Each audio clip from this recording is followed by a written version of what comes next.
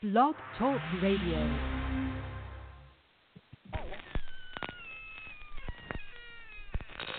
Ladies and gentlemen, boys and ghouls, step right up. Behind this curtain lies a ghastly concoction of delight, horror, fantasy, and terror. Your every wish is our command. Your every whimsical desire brought to life. But I'm warning you, there's always a price. Welcome to the greatest show on earth!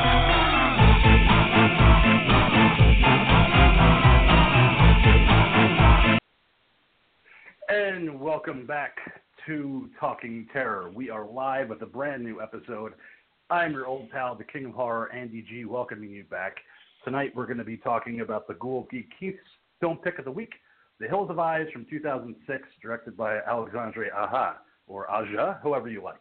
We'll just go either way with that. I'm sure it'll be interchangeable. Aja or Aja. I believe it's Aja, but I always say Aja because I just like Aja. And we are also joined by the bold, the beautiful, the Ghoul of Geek Keith. The hills are alive with the sounds of mutants. Hello, hello, hello, everybody. How are you doing, Ghoul, tonight? I am fine as always, my friend. Good to go, ready Glad to go. Watching movies like crazy as always. I know you've been keeping up with that. What is it? The A-list, AMC's A-list.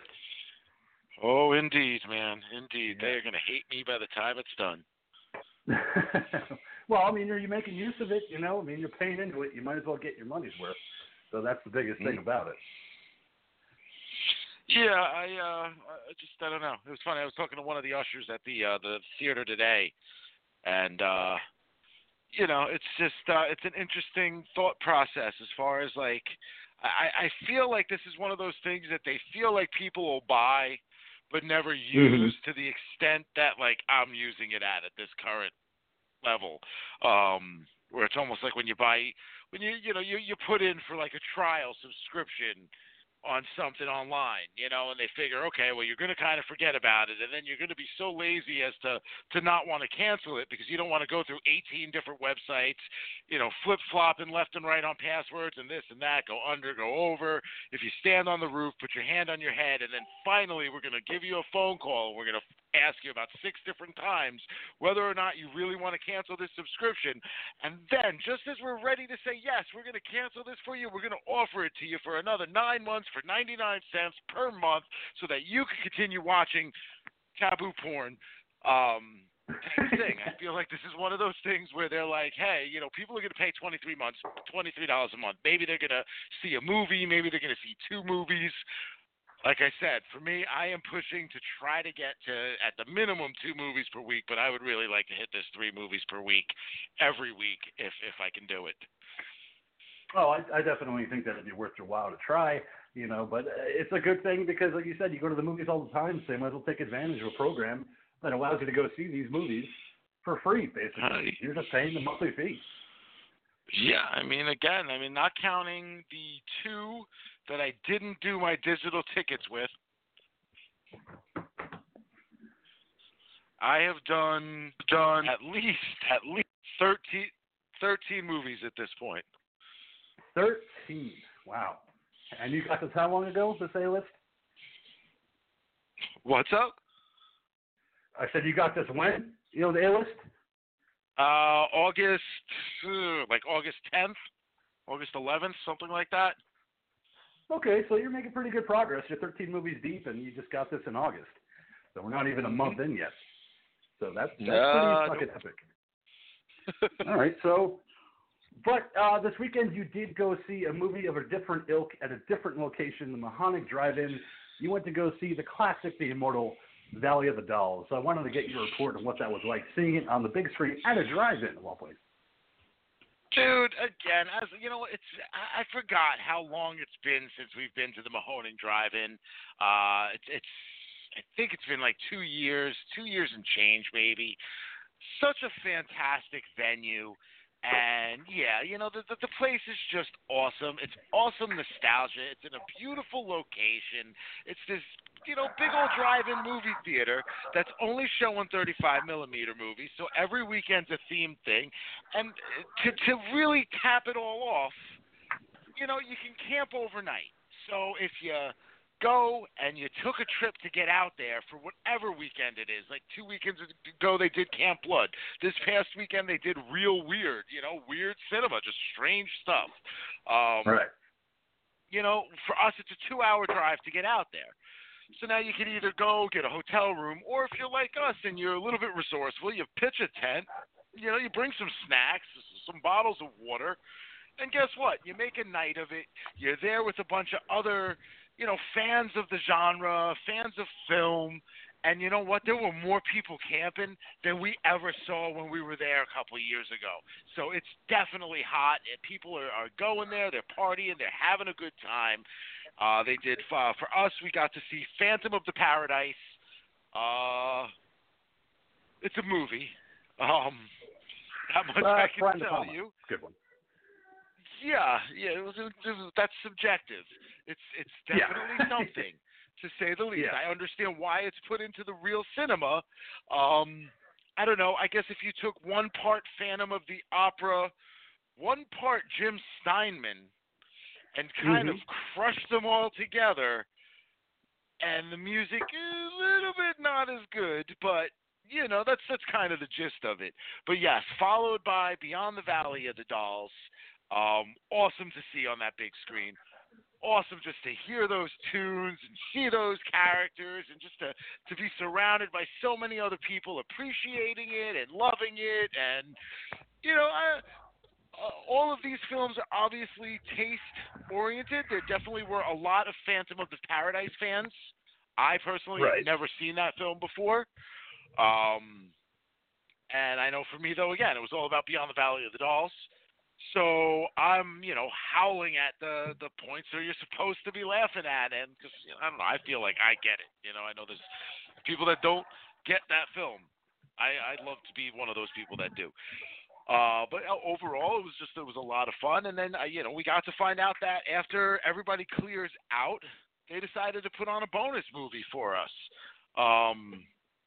It was some 1985 film.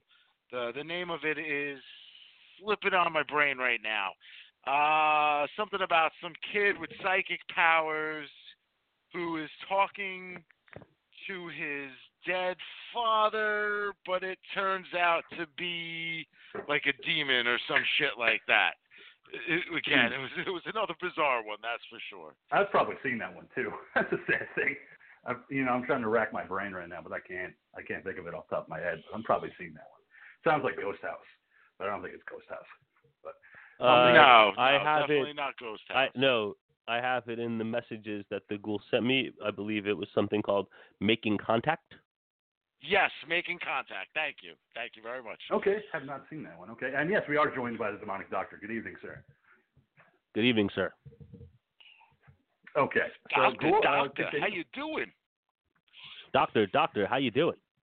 Doctor. Good evening, sir.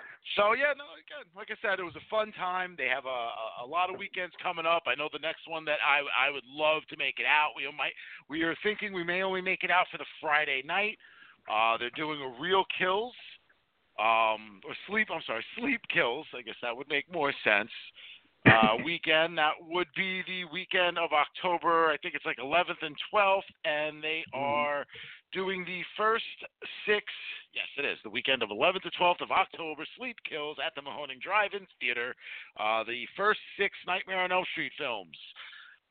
I mean, come on, you're at a drive-in movie theater that you can camp out overnight watching films about dream demons.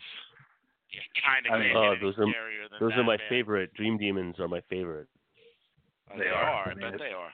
You like to cuddle with them Freddy at night. Krueger, the drive-in. It's amazing. I mean, when you showed me that post, the poster for Sleep Kills, I was like, that's amazing.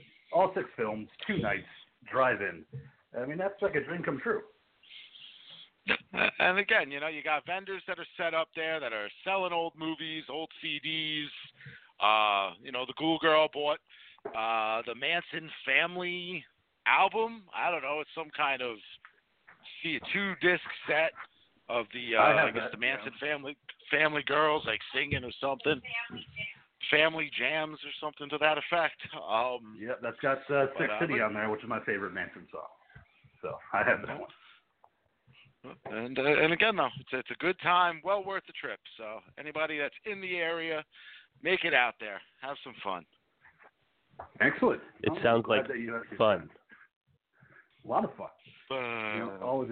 How about you, King? What did you do this weekend? Well, as you know, the Mad Monkey and I went to Creature Feature Weekend in Gettysburg, Pennsylvania, which is at the Wyndham Hotel and Resort. We went with his son, Ian, who dressed up like Jason, camp counselor in training for Camp Blood. A lot of people wanted to take their picture with him, so he was really excited because I know he gets nervous in crowds, but he was kind of digging it because I gave him an axe to carry around so he could wield that as a weapon and just kind of have fun with it. And he had a lot of fun. Monkey ended up painting his face up like a skull at the end of the night with an upside-down cross for the Tim Capello concert for some reason, and it worked. Just looked cool, but we don't have any pictures of that, unfortunately. Yeah, it was a great convention. Did not take any pictures. How would you not take pictures of that? What's the matter? Don't you know in this day and age of fast-moving technology, it's a constant battle to create content. And here you are, ripe with opportunities for content, and you don't deliver content. I think we took a lot of pictures, though. I think we got a lot of good content for the page. People are putting on makeup, getting all kinds of done up, and you're not taking the pictures of it, man. I mean, come on. It's pics or it didn't happen. Yeah, no, but what was cool is that we did bring Talking Terror cards, and we placed them around the hotel where other people were placing their own cards. All of them were gone late in the night. They all were taken. So we cannot wait to hopefully get some new listeners. But yeah, every card that we put out, including the ones that Ian put on cars, like parking tickets, all gone. Whoa. If by chance, for those of you that are listening, hi and we're sorry. Yes, we did not give him any instructions to put them on your cars. But I will say this: if you are by chance a new listener and you received one of our cards at the Creature Feature Convention this weekend, please shoot us a message on either our Facebook page or our Instagram account. The Facebook page is Talking Terror, Instagram at Talking Terror, all one word, and we will mail you out some really cool Talking Terror stickers. It was very cool. Let us hear from you. But yeah, so like I said, it was a very well-organized convention for its first one. Very small, very intimate. There was a lot of vendors, but the guest room was very small. They didn't have a lot of guests. So it was easier to kind of walk around. You didn't feel like you were crowded the entire time, which I thought was great. You could navigate the hallways pretty easily. Guest-wise, I met a couple of them. Jaretta from Demons and 2020 Texas Gladiators, Rats Nights of Terror, a big icon of Italian 80s cinema. I got a chance to meet her, and she was a highlight because she just couldn't believe my knowledge of these movies that she's been in. And she was forgetting some of the movies I was even talking about, including Murder Rock, which we talked at length about, which is a Lucio Fulci film. And it was interesting because she didn't have any Murder Rock 8x10s at her table. And she kept saying, well, if she forgot that she was in the movie, she was in the movie, why would she have an 8x10 with her? She forgot, and then I had reminded her that she was a teacher, and she goes, oh, yes, that's right, the Fulci movie. And she's like, yes. Let me look. And she goes, I don't think I have it anymore. And then she decided to sign a Demons poster for me saying, next time, let's murder Rock Jaretta. Very cool. It wasn't until afterwards that the Mad Monkey told me that she actually did have Murder Rock posters at her table. She just wasn't looking at them because she was drinking a little bit of wine at her table, enjoying herself. She doesn't even know what kind of merch she has. What kind of professionalism is that? Well, I think she was enjoying herself a little bit, so I didn't really blame her for that. I'm sure it was a highlight for you. But speaking of highlights, as we swing the pendulum in the other direction, I heard you had quite the low light too, man. I'm pretty fucking bummed out for you from what I'm hearing. It was pretty rough. And I wanted to get to it. But yeah, Joe Bob Riggs, he was the entire reason I went. Former host of Monster Vision, current host of The Last Drive-In on Shudder. I was excited to meet him. I was nervous. I was walking up to his table and looking at all his merch. I got a T-shirt from him, from Fright Rags. Just excited to meet him. I picked out a photo, and then I started asking him questions about Texas Chainsaw Massacre Part 2, in which he had a cameo that was deleted. He just went, yeah, and then just ignored it. And I said, okay, well, what was it like to work with Toby? And he goes, yeah. I was like, okay, maybe he doesn't hear my question. So the Mad Monkey asked him if he would be willing to do a promo for the show. He said, I don't like to do things off the cuff, so if you see me later at the end of the con, when everything's wrapped up, we'll work something out. I thought, cool, this is it.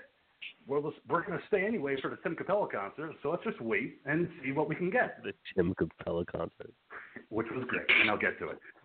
But at the end of the night, after the concert, we did see him with Darcy the Mail Girl, and I finally approached him and I said, listen, Joe Bob, I got this little script. It's like 4 lines, 20 seconds. If we could just get you at some point, I will even pay you for this. It would mean a lot to me. He just went, yeah, I don't think so. And then started walking away, and his mail girl Darcy got in front of me and said, look, he doesn't want to do it. You keep asking. Just come back tomorrow. And that was my extent with Joe Bob Briggs. So just left a really bad taste in. Yeah, I mean that's a fucking bummer, man. And when you were telling me that story, I felt really bad. Like there is a in the spirit of fairness, there's a piece of me that like I don't know if I filmed this scene in a movie and then it got like cut and I wasn't in it, I might not want to talk about it either. But the thing about trying to just get a little fucking promo or something like. I understand that not every single person at the convention is going to be willing to jump up and cut a free fucking commercial for you or whatnot, but, like, come on, man. Like, you don't have to be a fucking dick about it. Yeah, I mean, it was like the monkey had said, and we both agreed. If you don't want to do it, just say no. Just say you don't do them, and move on. I would have been less brokenhearted about it if he had just said, listen, I appreciate it, but I don't do those type of things. And I would have moved on. But the fact that he kind of gave you hope that at the end of the night, if you see me, we'll work something out. I think this is perfect, and then it just ended up going that way, south. So now here's an important question: how is Darcy looking? Because I mean, I know you guys know her as well. You know her as Darcy, the mail girl. I know her as Diana Prince, and I don't mean Wonder Woman. I mean watching that chick get railed in the asshole like many times on video in multiple ways, multiple positions by multiple people, sometimes more than one at once. In the ass? Yeah, she looked fantastic. Oh, in the ass. And she was also, playing more the than role one of, at once. She was also playing the role of, hey, he doesn't want to do this stuff, so I'll just be the nice person and say, come back. So she was trying to play the buffer. In other words, they were like, fuck off, nerd. Yeah, that's pretty much it. Sucks, man. I feel bad for you, man. That sucks. I would be so disappointed if something like that happened to me. It was rough. I mean, listen, it was just like, in his defense and in their defense, I'm sure when you're somebody like Joe Bob Briggs, who's the host of a show, it's one of those people that I'm sure a lot of other people of our ilk feel like, hey, because we're comfortable talking to just anybody and everybody, that, hey, why don't, we'll go ask him, and he should, be willing to talk to us and do this and do that. And I think ultimately, listen, the guy is a professional. This is what he does for a living. His voice, his look, all of that is part of his, his whole image. So, I mean, it might even be a case where he's worried about, like, hey, I do that for them, and who knows who these guys are. They may cut that promo themselves and turn it into any number of things that they can make me say. Like not to bring them up, but like look at the things that like Richard and Sal do on the Stern Show, where they take voice work from like other things, and chop it into whatever the hell they want it to be. So I'm sure that these are things that these kind of guys are thinking about, and we're not offering them money. You're asking them to do it for free. The King said he was willing to offer a few bucks, but I told him that. I mean, are we? He's the host of a show. We're the host of a show. Are we not? Are we not colleagues? We can't scratch each other's back. Yeah. We're in the same industry, Joe Bob. We've reviewed movies too. Here's our card that you're probably going to end up throwing away anyway, but it's okay. We still want to give you one. So I mean, that was a low point. But, because it was funny because at the end of the night, I was so pissed off about it. I was like, you know what, fuck him. If I ever became famous for Talking Terror, I'm fucking turning down nobody. I'm taking pictures of everybody. I'm doing promos for everybody. I was like, I'm going to be that guy. I'm not going to turn a single person down. And Monkey's like, you so probably you're going to do exactly what everybody. you did for the first iteration of our show. Yeah. I was like, I will show myself out for whoever wants it. Talking Terror, that's what I do. But that's just the way I felt about it. But, it is what it is. I mean, I can see both sides of the coin with the arguments. But that was the I'll just let everybody know now I'm just going to be a complete and utter dick, because, yeah. So you'll be You're the just going to show everyone your dick. Yeah. That's probably more likely. But, so we also got to meet Tim Capello, who did the song I Still Believe from the Lost Boys, the 1987 film that we covered. He was such a nice guy. Like, he was unbelievably nice. Like, he was like, hey, man, call me Timmy. And I was like, Timmy? He goes, yeah. I was like, okay, Timmy. This big buff fucking guy, asking me to call him Timmy. I was like, yeah, that's fine. But he put on an hour-long set that culminated in I Still Believe. And I couldn't believe the fact that he could go on for an hour playing different instruments. At one point, he actually played the bongos on Monkey's head. I have a question because was there your video just showed him? Did he have a band or was he doing everything with like loops and shit? No, with computers. Like he had a computer set up. Yeah, that's what I mean. So like, yeah. It was hard to tell with some of the fuzziness of the video, but and maybe you would know because you were right there in the room. But was he actually playing the horn also in that? Yes. Yep. Yeah, he was actually playing the saxophone, and he All actually brought out some of the another video afterwards. Yeah. It just in some of the video, it didn't really look like his hands were moving, like where the music was going. And I was like, oh man, is this guy just putting on a fucking, a display? She doing a Milli Vanilli? Yeah, no. Yeah. It was the quality of the video, unfortunately. It wasn't that great, but no, he was actually playing it. He actually Milli he took out the this saxophone community. he took out this other instrument. I don't even know what it was, but it was kind of like a weird saxophone kind of instrument that I didn't get video of, but he did tequila, that was featured in the Pee Wee's Herman Big Adventure movie. Another missed opportunity for content. And he was it an oboe? Wailing on the thing and having a great time doing it. Like I said, he played the bongos on Monkey's head at one point because Monkey was on stage next to him. So he just started slapping the back of Monkey's head. And I was like, oh my God. Hit again. Was it a sitar? It's really something, a sitar. One, and I will say, I saw all of the pictures that you posted from your experience in meeting this guy, and he looked like a genuinely nice, like super fun guy, like that provided for fans the type of experience that you would hope to have when you're meeting someone at a convention. Yeah. He was like hamming it up for the photos, and like it looked cool. It reminds me of like how when I was at the convention with the Ghoul, and you would get a chance to talk to like Derek Mears, and like he would like take a picture choking you out and stuff like that. Mm-hmm. So like that's pretty cool and that's fun that he was hamming it up like that. But it's really something to me that this guy who was in a movie 30 years ago for a couple of minutes, like just blowing the saxophone in a playing the style of music that made no sense to the audience that he was playing to, that seemed to be having the greatest night of their lives, and 30 years later this guy's still milking a few bucks out of that. It's truly remarkable to me. Yeah, 32 years later he's still doing it. It was great the fact that I don't even know. But when you met him, he when you got a picture with him, he would say, okay, we're going to do two poses. He goes, the first one's going to be fun. I'm going to smile. You're going to smile. Then the second one, I'm just going to fucking rock it out. You just rock it out too. And I was like, okay, Timmy. I didn't even ask you for a second one, but okay. So we both got it. And Ian, with his axe, he's like, I really want you to put that blade to my neck. Make it look cool. And I was like, oh, he's such a cool guy. Like, he's so nice. Like, I couldn't say enough good things about Tim Capello. Being such a stand-up, fun guy that actually liked meeting people. Like, he actually seemed like he was interested in what you had to say, and talked to him for a little bit. I was really impressed.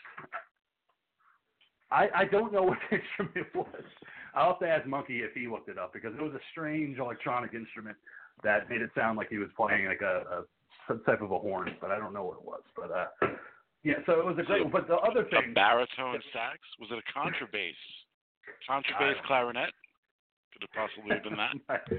The thing that I will close out with Creature Feature is that Corey Feldman was there with Jameson Newlander. We saw him at certain points. We got a couple pictures of him looking like Smooth Criminal, Michael Jackson era. But he was at the Tim Capello show. He was standing up to the side of the stage with Jameson Newlander, and they were enjoying it. I guess he was there with his fiancée or his wife. But I looked at him, and I looked at his shoes, and he had these sneakers on, but with incredibly high risers. Like the soles were like massive. And I looked at Monkey and I said, is he wearing like risers? And he goes, oh shit, he is. He's trying to look taller. And I was like, well, he still looks short. So these risers aren't really doing anything for him because he still looks incredibly small. But the fact that he was wearing risers, I don't know why it just made me laugh so much. And I was like, just wear shoes. You know, we already know that you're not a big guy. But he was taking a nap. Yeah, he probably was half of the time. And then, Jameson looking like a banker from Wall Street. I didn't even recognize him until I was like, oh, wait, yeah, that is Jameson Newlander because Tim Capello pointed him out.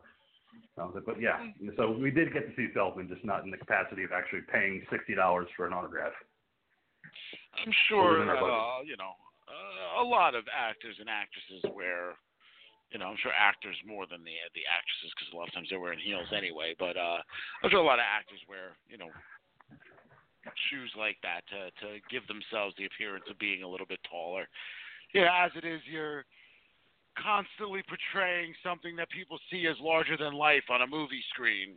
So, I'm sure there's plenty of times where you kind of get sick of hearing, hey, you look much smaller than you do on TV. Yeah. It was fun seeing them, and like I said, everybody was, except for the Joe Bob Briggs thing, it was a fantastic con. The concert really capped it off, and I'm really looking forward to seeing if they do a part 2, because I think that would be a lot of fun. Because it was, for the first one, I thought they did a great job. I thought they handled everything really professionally, and everybody was treated very well. Nice. How was the crowds? The crowds were good. I mean, there was a lot of people there. I was really impressed by the turnout. I was expecting to see a lot less than what I saw, but yeah, there were a lot of people from all over. I mean, there was people from Maryland and New Jersey and all over the country that were walking around. Because I was getting to talk to some of them as I was walking around. I mean, there was a couple from Canada that were there, so there was a lot of people from all over, at this convention. And like I said, the crowds were so good that you walked through the hallways and you didn't feel like you were being bumped around at all or crowded into a corner. Like, it was all open spaces. And that's what I always look forward to at conventions, is seeing how crowded the hallways are going to be, because I have claustrophobia as it is. And some of these conventions can get very tight. Yeah, well, structure of the building, or the venue and whatnot is definitely key to a successful convention. I think that's what they figured out with the NJ Horror Con, where they were running into the constant trouble of setting up the hotels and having a floor plan that was conducive for both the talent and the vendors, that would make everybody happy and still get, everybody seen and everybody gets some face time and all the tables get a chance to be looked at. That's what necessitated the move down to Atlantic City. So, but no, that's good to hear. Definitely, if they do pull another one, I wouldn't be against trying to head out there and checking it out. Yeah, and the one cool piece of merch that I actually got was from the monkey himself. Scares That Care, which is a big profit organization, non-profit, I should say. Helping people in need, helping people with different kind of medical bills and things like that. They had a silent auction, and they were auctioning off things like I showed, Demonic Doctor, the stuff container that was actually used in the film, the stuff. Pretty and cool. There was a Brood poster, which was an actual poster that was used in the theaters back in 1979 when Cronenberg's movie came out. There was one bid for $30. So Monkey said, I'm going to put in a bid for this. And I was like, why do you want that? You don't even like the movie. He's like, don't worry about it. I'll put in $40. Let's see what happens. So he put in $40. We walked away for about a half hour. We came back as they were closing out the auction. His bid was the highest one after the $30 one. So the guy said, it's yours. Take it away. He's like, it's all yours. So here I am walking in the parking lot with this gigantic poster. Everybody's like, that fucking rules. I was like, yeah, I know. It's really cool. And thanks to the monkey for getting it and supporting Scares That Care. Very cool. You're Once he found out awesome, that it was Mr. for Monkey. Scares of Care, he was happy. Yeah, it was great, and it's now hanging proudly in my apartment, taking up an entire wall in my living room. So it's massive. It's definitely the centerpiece. I couldn't believe the size of this thing. When I bought it at home, that's my Facebook profile photo now is me holding that poster because I couldn't believe how big it was once I picked it up. But really cool that the monkey contributed to Scares of Care and contributed to my apartment with more horror merchandise that I need. So, well, speaking of horror cons, I just to throw it out there real quick because I did mention the NJ Horror Con. Again, the NJ Horror Con, which is coming up, October 11th through 13th, I think it is, or 10th through 12th. I forget the exact dates for it. No, I'm sorry, it's the 11th through 13th. Big guest announcement that they just had yesterday. It's actually maybe, it's one of those where it tips me enough to where I may end up having to go now for this one.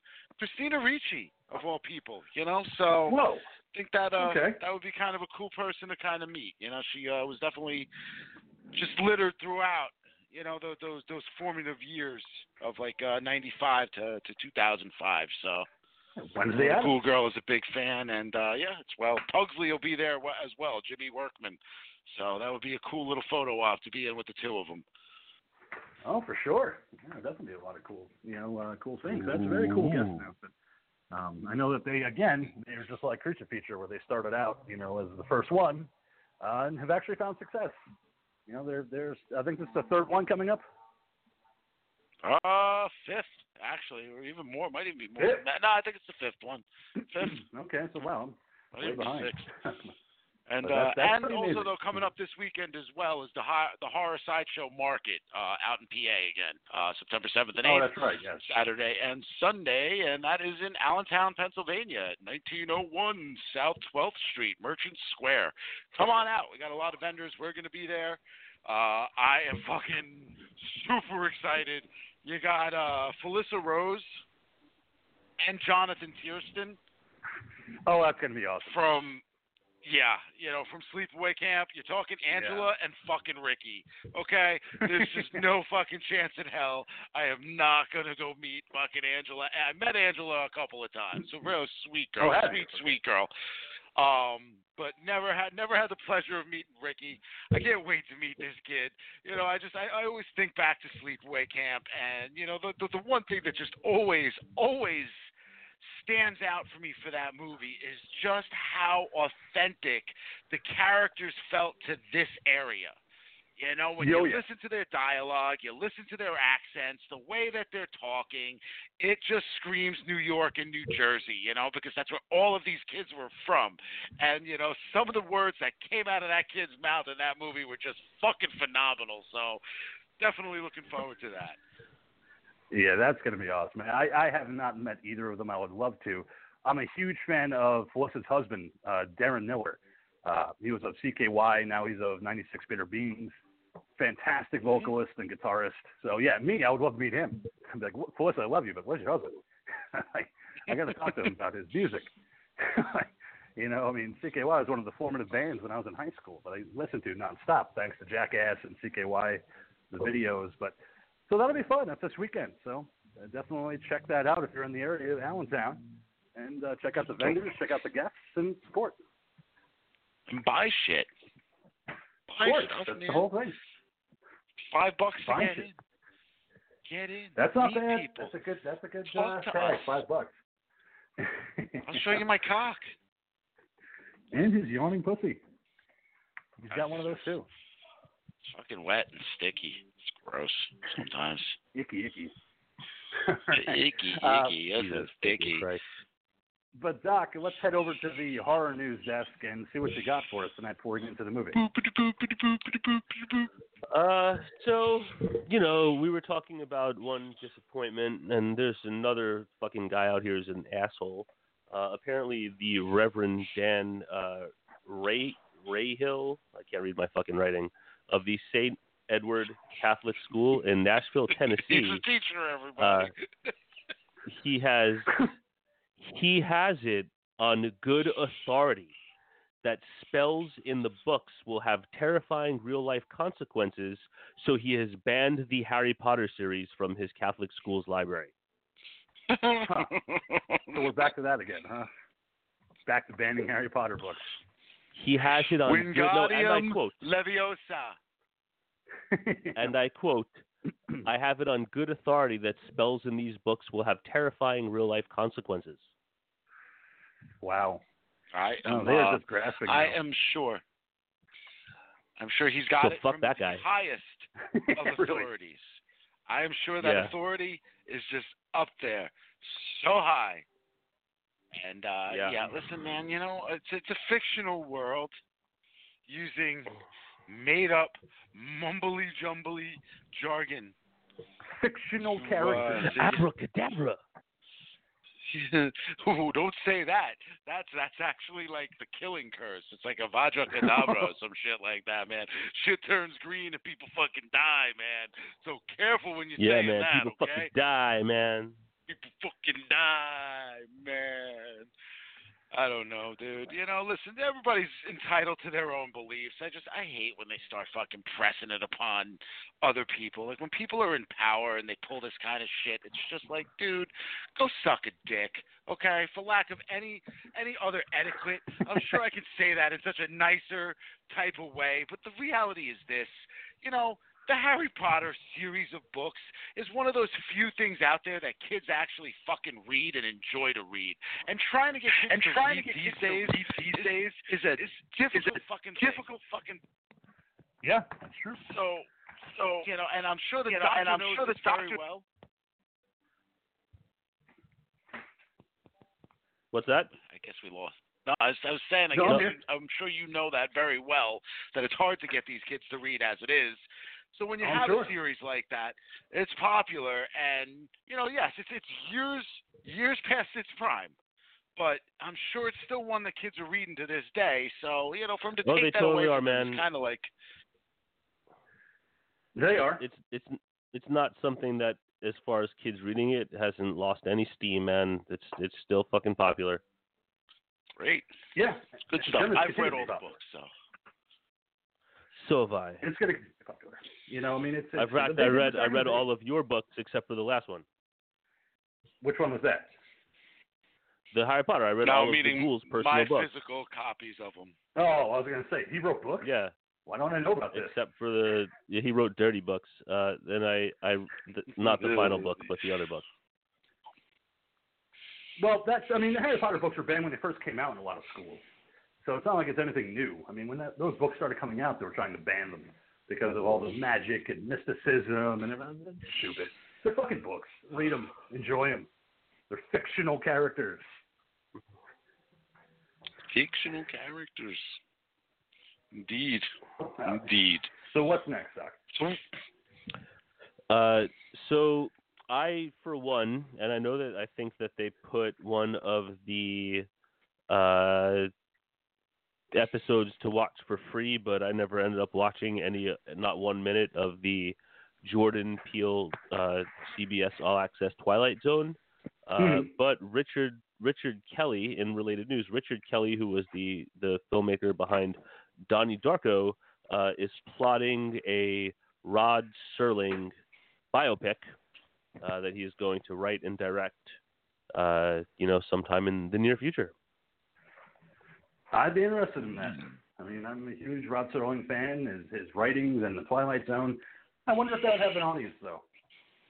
There'd be enough people interested in seeing a biopic about Serling. I'd like to think that there would be, but I do wonder. You might be wrong about that, and what I have to kind of compare it on is that they might make an excellent movie that even garners some awards nomination, but I don't think that we're talking about anything that's going to have any kind of true box office legs. And the film that makes me think of this was from a few years ago. They made that Alfred Hitchcock biopic, which I know is critically acclaimed, and I think might have even been nominated for some awards, but nobody fucking saw it, man. It didn't make any money. So for some reason, that's Hitchcock. what jumps to head as a comparison. Yeah, with Anthony Perkins. Yeah, I saw that in theaters. That was actually a good one. There's also one called, I think, The Girl, that was made for HBO with Toby Jones. Anthony about Hopkins. Tippi Hedren. Anthony Hopkins. Anthony Perkins was from Psycho, and Anthony Hopkins was Hitchcock. I know. Whoa, man, that's really bringing it all around. Yeah, I know. Just bringing it full circle. But yeah, that movie didn't really do much, but it was still a fun movie. I still really enjoyed Hitchcock, and also The Girl. But yeah, I mean, who knows? It might find its audience, but I still would like to see it just because he does have a really interesting story, Sterling. Going from his writings to becoming an icon of 60s television with Twilight Zone. Yes. And Night Gallery, I should say too. I forgot about Night Gallery. I love that series too. And so yeah, so there's that. Now I had over the past several weeks I certainly have missed a few shows, and I want to find out before I go into my next story because I don't listen to the shows.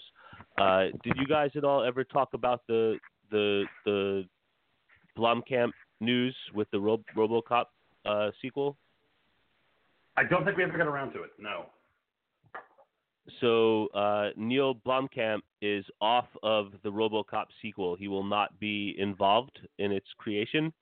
Apparently, he's currently filming a project right now, and MGM apparently just and I quote according to him could not wait for him to get this thing started. So where there had been talk that not talk, he was signed on to direct the upcoming RoboCop movie and talked about bringing back the original suit.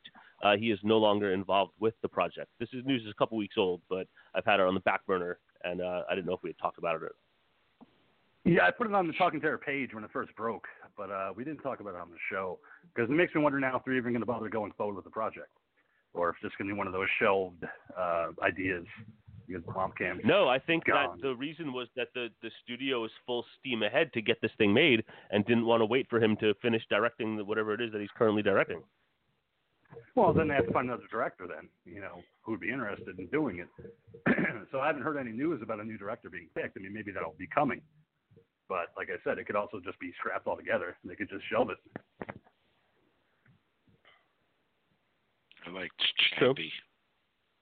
Yeah, I mean, I would love to Chappie. see it get made, though. I mean, I was excited when I first heard the news District 9. about RoboCop Returns and the original suit and going back to old Detroit. So I'm still kind of hopeful that they find a director to replace Blomkamp and move forward with it. And I wish Neil Blomkamp the best of luck with his new project, and hopefully it'll be a good one because I am a fan of Blomkamp.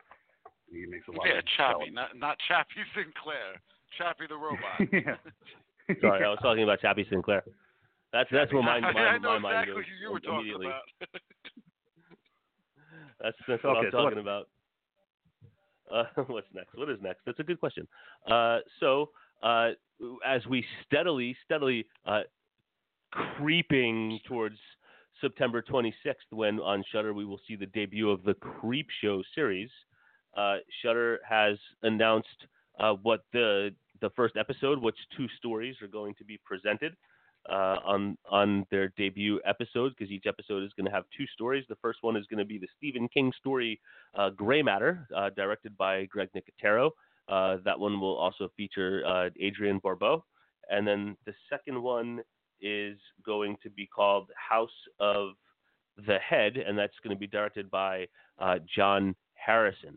Now, I don't want to get too much into this stuff, but one of the things I was reading today from Bloody Disgusting was that they paid a visit to the set, and they have talked about the level of quality and craftsmanship that has gone into this is truly second to none, and that there is going to be just a treasure trove of Easter eggs throughout all of the episodes. I know I had talked about this once before, about how in the original Creep Show there is an ashtray that is featured in all of the segments, and that they said that in this new series they were also going to feature an ashtray in all of the segments. Not only that, they were able to track down the actual ashtray that was used in the original Creepshow movie and will be using that same exact ashtray. Somebody on set for the original ashtray had taken ownership of it and kept it. And someone working on the new series was aware of this, and they arranged a deal for the ashtray to be used. So I thought that was pretty cool. And in addition to that, in one of the episodes, and it's funny because you brought this up not long ago, King, in our discussion earlier this evening, you are going to, in a freezer somewhere, get a glimpse of a stuff container. So there's going to be all kinds of Easter eggs throughout the upcoming Creepshow series. And I, for one, am looking forward to checking this one out. Long ago, in the very, very first version of the Talking Terror Presents program, we did an episode where the discussion talked about the films that like got us into horror way back when, and on that discussion, I think we were each supposed to choose two, and Creepshow is one of mine. So I'm looking forward to see what they have come up with for this new version, and that will be seen on the Shudder Network on September 26th. Yes, and you did talk about last week how it is going to be 6 episodes of 2 stories each, and it's going to be episodic, so you're not going to be able to binge it, which, like we talked about last week, I think is a great thing. I actually kind of like the idea of them having to do it week to week. It's week to week, and it's also set up so that the final episode will air on Halloween. Very cool. And yeah, I can't wait to see the Easter eggs. I did see some of the Bloody Disgusting coverage from their set visit, some of the photos that they got, behind the scenes, and yeah, it definitely looks like it's going to be a lot of fun. It looks like the spirit is still there for Creepshow. So I'm looking forward to checking out that series. Okay, so what's next, Doc? Apparently, parents in Australia are very, very, very upset at the marketing campaign behind It Chapter 2 because they're saying that the scary images that are displayed on billboards are terrifying their children. They're fucking billboards. It's just, I don't know. It's like that we talked about earlier with the Harry Potter books being banned by this one pastor. It's just dumb. They're billboards. They're not going to hurt anybody. The same thing happened in the 80s with Maniac when it first came out. They were trying to paint over a lot of the billboards, thinking that it was going to exploit children and terrify them. They're just advertising a movie. I think people are just way too sensitive, especially when it comes to horror. No, I would agree with you. Yeah. It is. It's advertising, and I think that it's good that they kept them up. I know the kids are going to be frightened, but it's not real. Just like talking about Harry Potter, they're just billboards. You got to explain to these kids that it's just a billboard. It's not real. It's not a real clown. They're not going to actually kill you in your sleep. I bet that the Ghoul thinks that the studio paid all of these parents to say this to create an advertising campaign centered around this film to drum up the hype for the box office. Could be No, not in this situation, man. It's Australia. It's just people complaining, man. It's Australia. I read a funny story in Australia today. So apparently in Australia, there's a woman that is a vegan, and she sued her neighbors because they cook meat on their barbecue, and she said that the smell that comes to her house next door from them grilling meats and fish and stuff has ruined her quality of life, and she sued them, and the courts immediately threw out the case, and she appealed, and they then threw the appeal right out of the court and said this is absolutely ridiculous, and she says she's still going to fight. But meat-loving Australians have come together, and at last count, something like 2,000 or 3,000 people are throwing a barbecue in the street right out front of her house sometime in the near future, where they're going to be grilling meats and partying Australian style all day. That is the best news. I'm sorry, but I would love to be there when they do this. 2,000 people are just grilling in front of this woman's house. My quality of life is at stake. You're fine. Have a steak.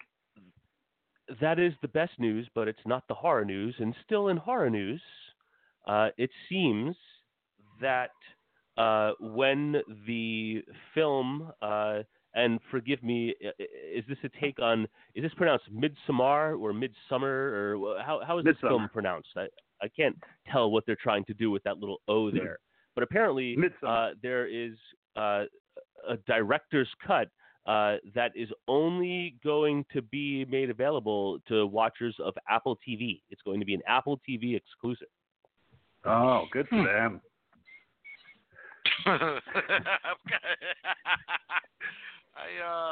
This is one of those films that it's a slow burn is how they're saying it is.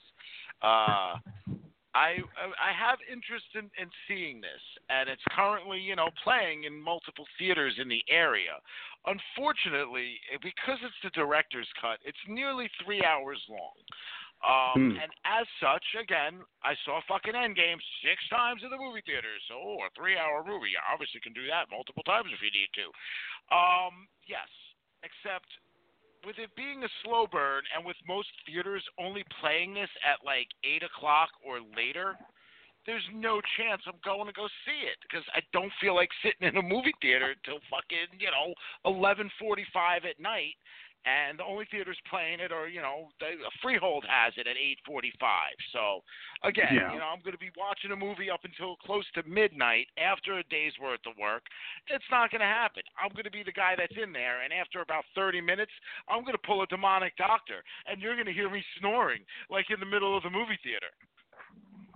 Oh, no, they didn't schedule the showings around your personal schedule, Ghoul. It's not a matter of personal schedule, but how about more than one showtime? They're only putting it on once every day. Yeah, but the ticket sales might dictate that, though. I do understand that. I do. But at the same time, I don't know.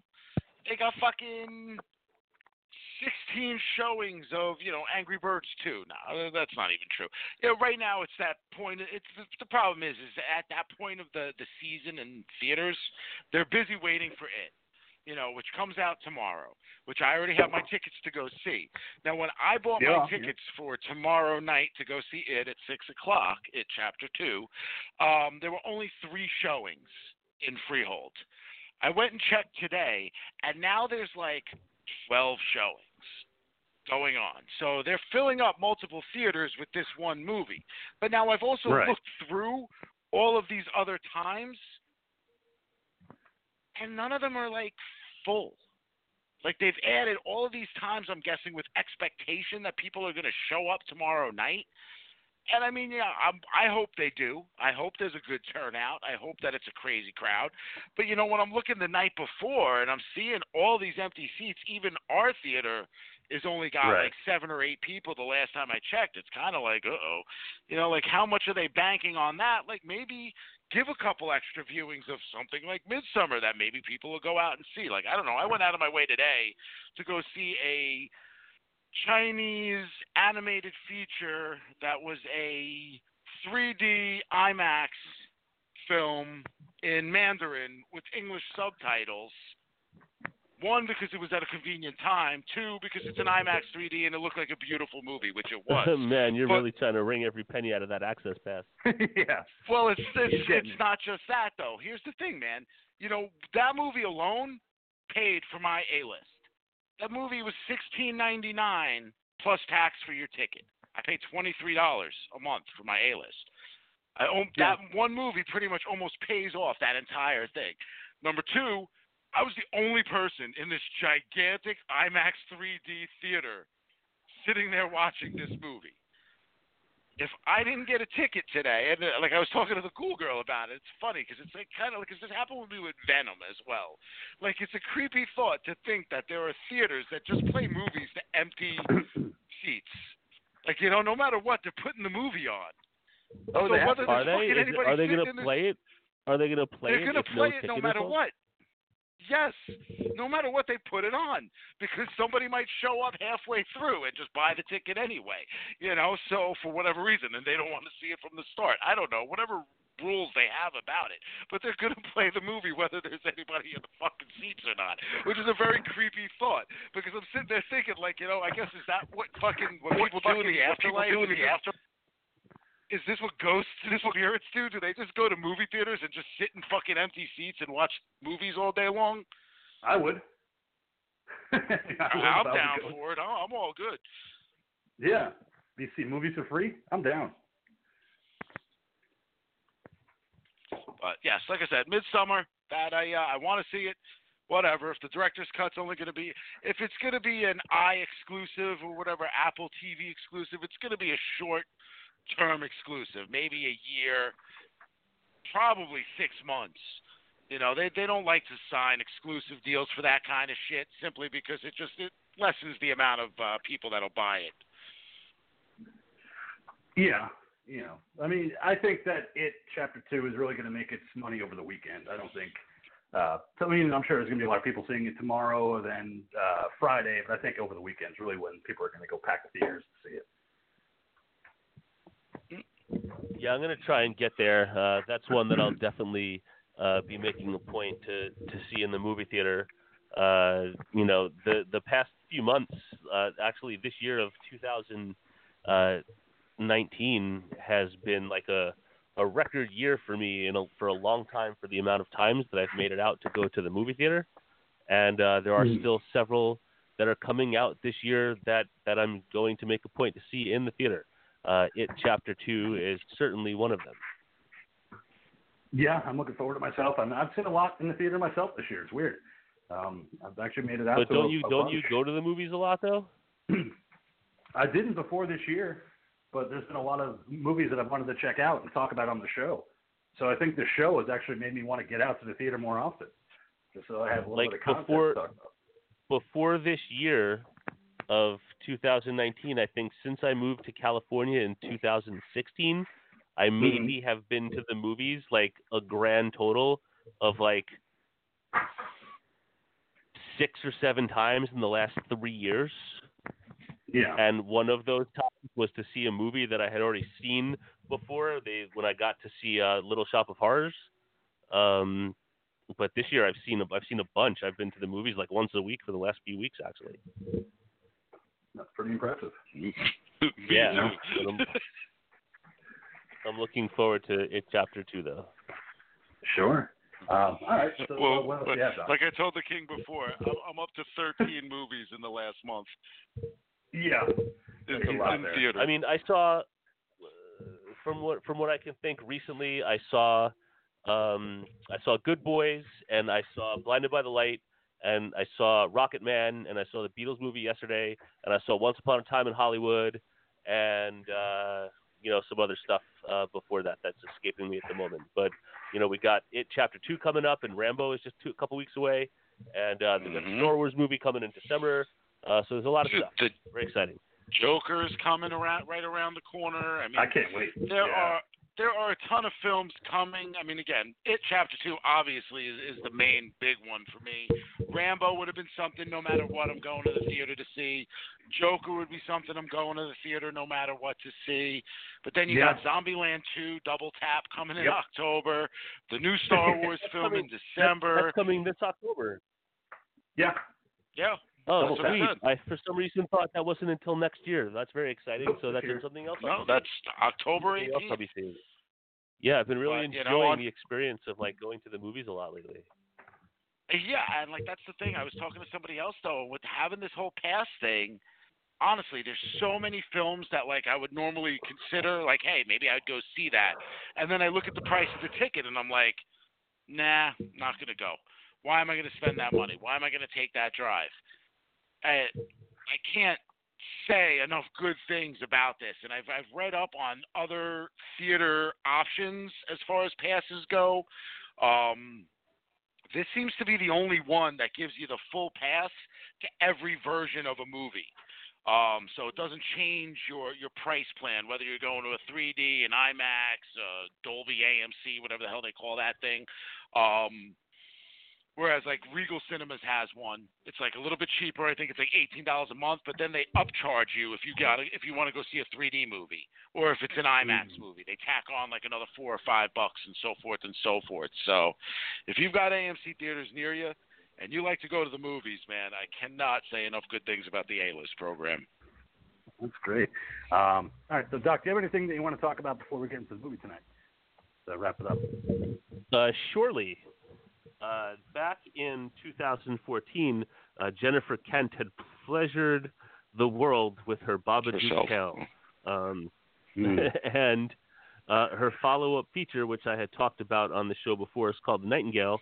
And it follows a woman like somewhere in the world in the 1800s, where she is on a revenge quest of sorts. But apparently, the graphic violence in this film, because it's been playing to festivals and a limited release right now, apparently the violence in this film is completely graphic, brutal, and in high quantity. So be curious to see what's going on there. I've been kind of following the makings of this flick. The plot sounds interesting to me. I like some horror when it takes place in a period, a period other than this. So we'll see. But yeah, that's something I was reading today as well. Well, I know you've been talking about it for a while, Nightingale, so I know that you're really looking forward to seeing the movie when it comes out. So looking forward to seeing when it comes into the theaters where you can actually go see it and give us a review if you actually do go out to check out Nightingale. I'll go see it. All right. If it comes out. So, with that being said, I do want to switch gears. The Ghoul's going to see it with his access pass. Damn fucking straight I will. Dude, I'm ready to go see. There's so many Indian films out in the theaters around here that I'm almost at the point now where I'm going to go start seeing Hindu films with English subtitles. Some of them actually look really good, though. So, yeah, I'm down. Like I said, I want to try to do like indie films. I want to do all kinds of just different stuff, Whatever. I'm going to expand my culture. All right. Refine myself. Let's expand our minds with the movie for tonight, which is your pick, Ghoul, The Hills of Eyes from 2006, directed by Alexandre Aja. Why don't you get us into this thing? Aja. I don't know how mind expanding it is. Listen, the fact is, I originally wanted to go a little bit light, a little bit funny, go with some kind of comedy. So I started looking up stoner-based horror films, and was treated to things like, I don't know, one of the scary movie films because, I guess they smoked weed at one point and his face got all jumbled up and he was like, yeah. So then that led me, though, to the Evil Bong.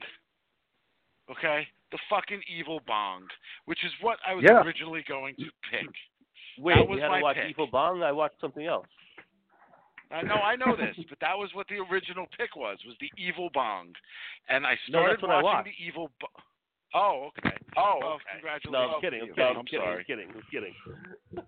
So I started watching the Evil Bong and realized that there's just absolutely no value to that film whatsoever. And I know we cover movies. I'm sure at some point or another, Doc, you're going to be like, we're going to cover the Evil Bong. And I'm going to be like, oh, my fucking God. Get ready for this week's show, boys. This makes Blood Beat look good, Stay tuned. With this made fucking Killer Condom look good, as far as I got into the macaroni. I couldn't even keep my brain focused enough to actually watch this movie. I even partook to see if that would help, and it did not. So, that all being said, I changed the fucking movie to at least something that I was familiar with, a film that I feel is kind of like a family movie, and being that it's kind of that time of year where kids are going back to school and families are getting back together and everybody's loving everybody, well, what better thing to do than watch a family get fucking butchered in the desert by a bunch of maniacal fucking mutants? Oh, man, I love it when you choose these light comedies, dude. Mm-hmm. So, Doc, what do you think about The Hills of Eyes? As I say every single time, traditionally, myself, I am not a fan of remakes. There are the ones that I do enjoy and appreciate, but they're very few and far between. Very rarely do they bring anything kind of worthy or new to the table, nor do they often improve upon the original. But I feel that The Hills Have Eyes 2006 is a really enjoyable film. I remember there was something about this that made me want to see it when it came out originally, and I did. And I was happy that the Ghoul picked this one. It's been a long time since I've seen it, and it was fun to watch it again, which I did. And I'm a fan of The Hills Have Eyes remake. Yeah, me too. Kind of resound your thoughts on it. I do like the 1977 Wes Craven film, The Hills Have Eyes, which is the remake of. But I always felt like it could use an update. Like I felt like it's a little dated. It's not great, but maybe somebody someday will make a remake that's worthy of it. And I think that Aja really kind of hit the mark with it. I saw this in theaters when it came out in 2006 with my ex at the time, and we walked out of the theater, and she said, "That's the scariest fucking movie I've ever seen." And I was like, "I'm sold. Good." Because it's been such a long time since I watched a movie with somebody who said that's the scariest fucking thing I've ever seen. And for her to say that she was never really a big horror fan to begin with, but she enjoyed it, but it just scared the shit out of her. And I was so glad that she gave me that opinion, and it always stuck with me because it is just such a enjoyable film, from the setting to the characters. And you have two sides of the families. You have the nuclear, literal family of Papa Jupiter and Pluto and Ruby and Lizard, but then you also have the nuclear family of the traditional side with Ethel and Big Bob and his son and his two daughters and the son-in-law going on the silver anniversary trip, and they're going through New Mexico to get to San Diego, and looking for maybe a shortcut with the help of a gas station attendant. What were you going to say there, Ghoul? No, sorry, I was clearing my throat, man. I thought I hit mute. Oh, that's okay. But yeah, what I really did like about it is that I really did feel for the characters in this movie. It worked. None of it felt forced. I love Ted Levine, so whenever I get to see Ted Levine in the movie, I'm sold. And I thought he really did a good job as Big Bob. And Kathleen Quinlan as Ethel, just playing the doting housewife of his former cop. Everything kind of worked for me as far as the dynamic of the family. And then you have Aaron Stanford playing, the husband of one of the daughters. Kind of not really liking Big Bob, thinking that he's just a gun-toting Republican and he's more of the free-spirited guy. I don't know. It was a lot of fun seeing that dynamic. Yeah, I have for one thing, I'm with the doc when it comes down to this being a far superior film to the original. Yeah. I remember seeing the original when I was younger. I know we've discussed The Hills Have Eyes remake in the second episode we ever did of Talking Terror, when we did the remakes episode, in which we crammed 15 fucking movies into one episode. Oh yeah, it was like a natural disaster come to play. Yeah. I mean, like most of those shows. Yeah, but this was one of those really bad roller coaster, man. We jumped from everything under the sun. Anything that had a remake, we pretty much approached it in some way. And like I said, within the course of 1 week, I tried to cram in every single possible film and its remake. So it was just nightmarish proportions. But that being said, again, I remember seeing the original Hills Have Eyes when I was younger. And especially I remember seeing Hills Have Eyes Part 2 when I was younger. So I remember the first time I saw this remake was actually with you, Doc. I'm pretty sure we had either rented this or we got it somewhere. We watched it at my house, though. Yes. And I enjoyed the characters for who and what they were. I definitely, as a younger parent at that time, I think my son was 6 or 7 at this point, which means my daughter was only 1 or 2 tops. I could see the different angles and so forth, at least as far as I was feeling it at that time. Watching it now, I'm kind of I think I liked the movie a lot more the first time around when I saw it back then than I do now. Now I kind of can pick on it a little bit. Seeing Ted Levine, the first time I watched the movie, I didn't even think about it. I didn't realize that Big Bob is also Buffalo Bill. I should have, because, the second I kind of turned my head and heard his voice watching it this time around, I just knew it instantaneously. I was like, oh, fuck, that's Buffalo Bill. And that completely changed the dynamic for me for this character. Because now I'm not seeing him as Big Bob, who's fucking driving his family across country, being a bunch of, being a bit of a douche because he knows everything and he's always right. Instead, I'm thinking this is Buffalo Bill driving this family to doom because he's one of the fucking mutants. I'm waiting to see him start tucking and fucking putting his lady skin on. Yeah. But that's what the one thing that I had a problem with, I guess, watching it this time is that you have them going across the New Mexico desert to get to San Diego. They stop at the gas station to fill up, and they meet Jeb, the gas station attendant, who you find out is actually working with the mutants. They give him gifts, and he helps them out along the way, guiding people into a shortcut so that they could take care of them and dispatch them and eat them because they're cannibalistic.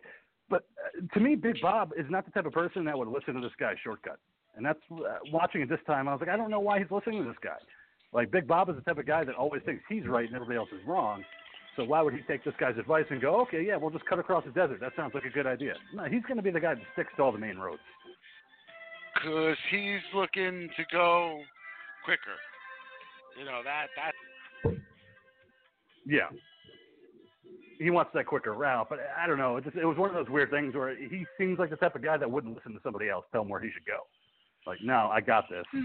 I'm going to take my time where I need efficiency. That's the thing, though. Yeah. You know what I mean? This cleans it up. It makes it more efficient. It makes it faster. In a way, it proves him still being right to everybody else because, look, me going this pathway now led us to this even shorter route. So, you know, ha on all of you fuckers. And we saw how well that worked out for him once he does take the shortcut. And the mutants put the nail strip across the road and end up popping that tire, so they're stranded essentially. And it's the desert, no bars, no signal, so they don't really know what they're going to do, except Big Bob's going to go with Doug, the husband of Lynn, one of his daughters, to go to the gas station, see if they could phone for help, and they're going to send Doug out to see if he could find something, you know, to help them in the situation. So the splitting up, essentially, leaving little Bob behind to look after his sisters and his mom and the two dogs, Beauty and Beast. But I do like the fact that little Bob, you know, he loves his dad and he thinks he's a badass, but at the same time, when he's with Doug, he wants to impress Doug. So he's, I want to smoke a cigarette with you. And yeah, my dad's a dick. Like, you know, I'm trying to do all this stuff at the same time. Push comes to shove, he's still going to be, you know, on his dad's side, making fun of Doug. I like that dynamic. Yeah, I think, again, like I said, when I was, I think when who I was in, I don't know, what did this came out in 2006. Yeah, so yes. We probably would have watched this in like 2007, 2008. Probably a decent estimate, Doc. Mm-hmm. Yeah, yes. I think who I was or where my mindset was at that point kind of looked at it from the perspective of Doug and kind of out of the perspective of Bobby and all of that. You know, Big Bob, I could see him being like the parental figure and kind of getting his mindset, but at the same time feeling like, from their perspective, feeling annoyed with him because, like, you know what, you're the old man, dude. You're the guy that, you know, fuck you and your old ways. Better ways to do this shit. You guys are just too fucking stubborn to understand it. Now I'm looking at fucking Doug, and I'm like, you know what, man? Not for nothing, dude. You're in this guy's fucking trailer, you know, sitting in there, smoking a fucking cigarette. It's that guy's fucking property. You know full well the guy ain't gonna fucking like it. You're only doing it to be a dick. You know, plain and simple. You know, and I'm an ex-smoker, you know, so it's, but even all of my years, I would never, ever do something like that because, there's a certain level of respect that you give to people. Yeah, he came off that way when he lit up that cigarette in the RV, and he's like, he doesn't like us smoking here. He's like, well, fuck Big Bob. I'm like, no, he's kind of being a dick. You know, put it away. You know, wait until you get outside, and then you can smoke as many as you want. But it was that lack of respect for Big Bob and his property that I felt like he needed to have more of. Even back then when I watched it, I thought that. But this is a guy that we're going to have to watch throughout the movie become essentially the hero when things start to take a sour note. So it's like, get that out of the way now that he's kind of a dick, because you're going to have to follow him later when, you know, he's taking on the hero, role. Which, to this point, is still what irritates me the most because I don't like Doug. You know, and I felt like that even with the original film. I just don't like that character. And I get he's the one with the story arc. He's the one that, you know, is supposed to have the big change, you know, throughout this film. And I just don't like him. I don't like the actor. I don't So like bland. the character, like everything about him. From the moment you see him coming out with his cell phone and he's trying to get a signal and he's just constantly on that fucking phone, you know, oogling the fucking dude, you know, oogling his wife's younger sister, Emily De La Ravine or whatever the hell her name is, man, the chick from Lost. Yeah. You know, who, like, don't get me wrong, she's looking damn good in that fucking bikini. But, you know, man, I don't know. It's like your wife's right there. That's her younger sister. So then again, I'm the same guy who, you know, recently in one of the groups that I'm in, you know, they asked, like, you know, what's an easy way to, like, break up a relationship? And I just put in there, like, is your sister into threesomes? Yeah. But Lynn does take notice of that, though, when Doug is kind of leering at her.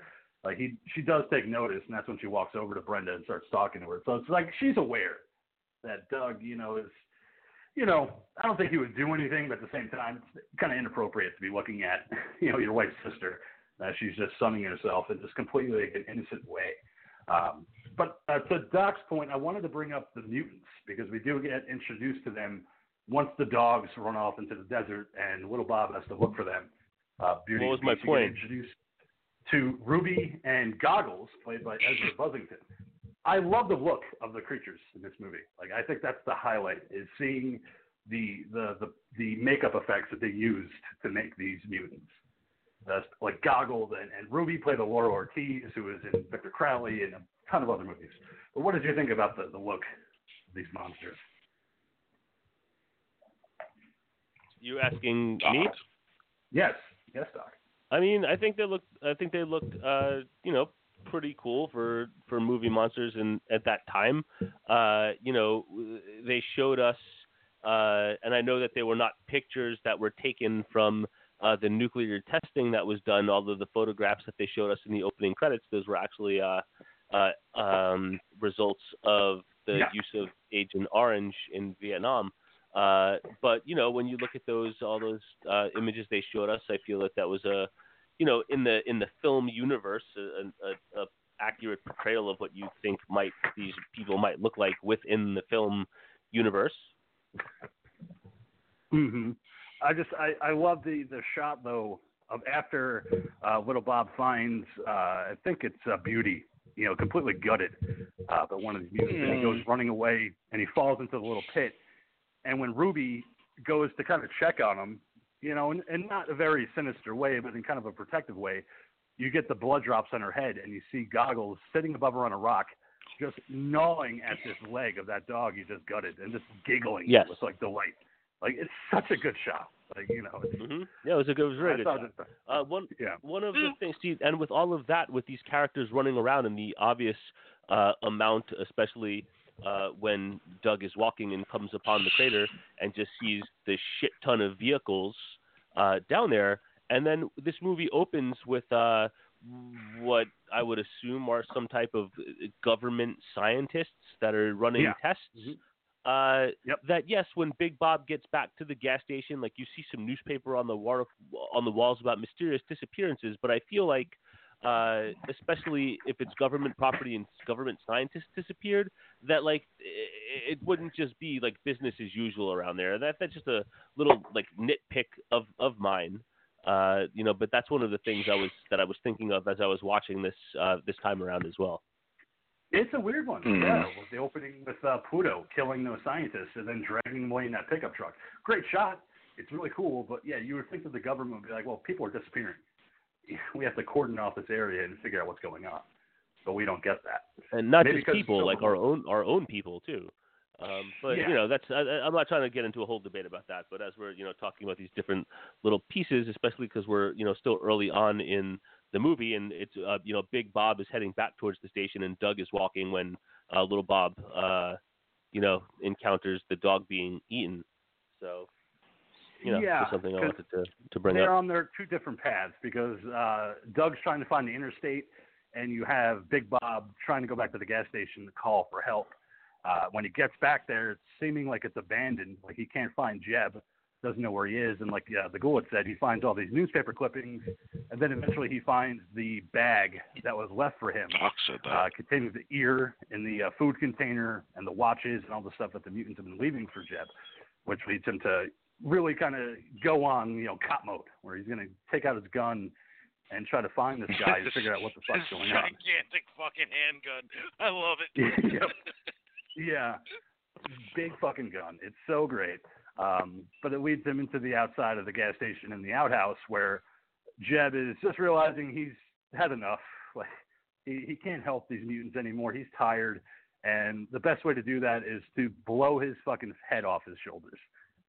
Such a great effect. And the fact that they lingered on it for a little while. Yeah. It was so great, seeing that effect, and leads to Daddy, and it's like, what the fuck's this coming from? And Big Bob freaking out, not knowing where it's coming from, and getting into a car. Horror movie trope number 86. You fucking look into a car before you get into it. You just don't get in. But it's a horror movie. You have to have Big Bob get in that car without looking in the back seat to see if there's anybody there. But of course, the late Billy Drago is in that car as Papa Jupiter. And really beats the fuck out of him. Ted Levine doesn't stand a chance. He just gets beat to hell and led into those mines. Yeah. I mean, and again, the first time around with this, as a parent, there's nothing more in this world that you want than to be able to protect your kids no matter what. And, I think children are constantly always looking at their parents in the perspective of your parents are always going to be there to protect them, that your father is going to always be the toughest guy in the face of this planet, and that nothing will ever come to harm because, anybody ever tries to mess with you, your dad's going to kick their ass. So to watch this guy just get fucking manhandled like this and then just dragged away and then tied to a fucking tree and lit on fire the way it was so absurd. Like, I could just only imagine the amount of chaos and the thoughts going through somebody's head as this is happening, and the thoughts that aren't going through your head because you're like, what in the, like, I think that the wife's reaction was just phenomenal. Like, she was great. She's like, is that Bob?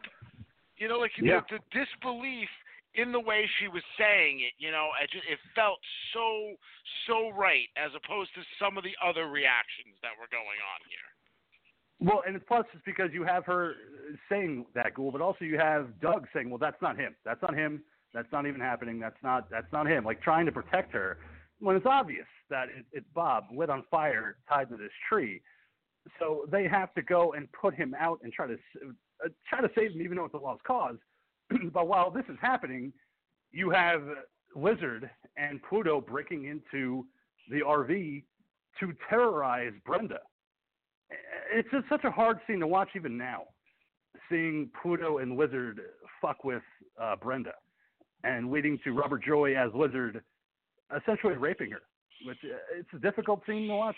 I mean, I don't know what you guys thought, but yeah, even watching it now, just a little cringeworthy, seeing how far they took it. Got me hard. Yeah, just kidding. That's one of the things that worked for me with this film. Like the original, it's so dated and it's so sparse, and it's so I don't know if silly is the right word, but it just it's kind of silly. Silly is the right word. So, all right, so it's silly, and everything.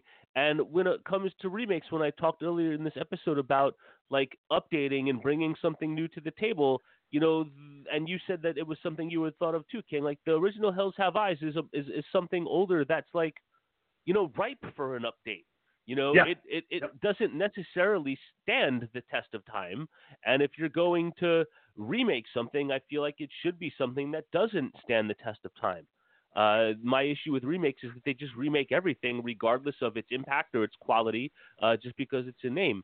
And one of the things that worked for me with this one, when it come to the opening sequence with the scientists and Big Bob getting smashed around in the car and then set on fire, and homeboy blowing his fucking head off, and all of the other violence in this film, is that in a lot of cases this film did go there. We did have that time period, in the kind of early 2000s, in like the I guess they call it the torture porn era of horror, where they were going there with the graphic violence, and that's where the violence in this one works for me. Yeah, because in the scene, go ahead, cool. I'm sorry. It's little nuances in the performance too, though, that kind of like take it to that next level. Like seeing, Jeb's head, pre-shot. Other films might show the shot. You might see a splat, but you saw just this fucking husk of like an empty fucking neck vessel that was there in that outhouse. In this, Robert Joy, who, I always think of that guy from Land of the Dead as Charlie, whatever, Skyflower. I forget what his character's name was, but, Skyflowers and all that shit. Yeah, which guy are you talking about? Wizard. Blizzard. The guy that does the raping he plays the mentally disabled guy in Land of the Dead. Right. So that's who I see his face, and that's what I automatically think. But again, little things that get done in this scene that make it more effective, like the fact that he checks her vagina and smells it. He smells his fucking fingers and then jacks himself inside of her. Like, it's those little extra fucking details that just kind of take it from being, hey, it's just another rape scene, to wow, this is really fucking gross. Well, and then it leads to after that, when Lynn gets into the RV and you have Lizard attacking her and he starts to drink from her breast. Like, that's like, all right. Like, we're full in. We're in chaos mode. And now we have Lizard attacking Lynn and then holding the baby at gunpoint. I mean, again, going for it. Like, pulling out no punches. Like, we're going to point this gun at this baby in this movie, and we're going to have him drink from her breast before Ethel comes in and gets shot, ultimately, leading to Lynn trying to fight back against Lizard and stabbing him, which leads to her end up getting killed. Like, it's pure chaos, but it's such a fucked up scene that it's the highlight of it. Yeah, and everything going on inside the trailer was very intense. But just to lighten the mood of that, one thing that I had read was that it took them a very long time to shoot that sequence, because when they were pointing the gun at the baby during the filming kept laughing and trying to play with it. It's awesome. That's disturbing. They should have actually kept that in the fucking film, just to kind of give you that extra added bit of innocence that the kid doesn't fucking understand what's getting stuck in the kid's face. You're not going to expect the baby to have a horrified reaction. Is the baby supposed to cry? The baby doesn't know what a fucking gun does. But this scene does lead to something that did bother me a little bit. Inconsistent physics within this film, specifically with this 357 that they're using. Okay. The mom walks into the trailer, Lizard shoots her, and the gun literally launches her back against the fucking wall or the couch or whatever. With a fucking big old wound in her chest. Meanwhile, same gun right up against Lynn's head, and that thing should have fucking shattered her head, man. Like, that if that had the fucking impact power to do what it did to the mom, that gun is fucking blasting out the side of your fucking skull. You're not talking about just a fucking entry-exit wound. You're talking about an explosive style wound coming out the other side of that fucking head. Yeah. It didn't bother me that much, but yeah, I could see what you're talking about physics-wise in movies. I want to see it. But no, it worked for me just in the sense that now Lynn's dead, so that leaves you with Brenda, Little Bob, and Doug to find out that the baby's been kidnapped by the mutants. Like, they have taken the baby, don't know where they've gone to with the baby, but Beast getting revenge for Beauty and killing Goggles, which was just a great scene. That dog rearing back and finally getting revenge and killing Goggles. So it leads them to get the walkie-talkie so they could find out what's going on. And of course, they're not going to answer Doug. He's telling them, why have you taken her? Where is she? But no.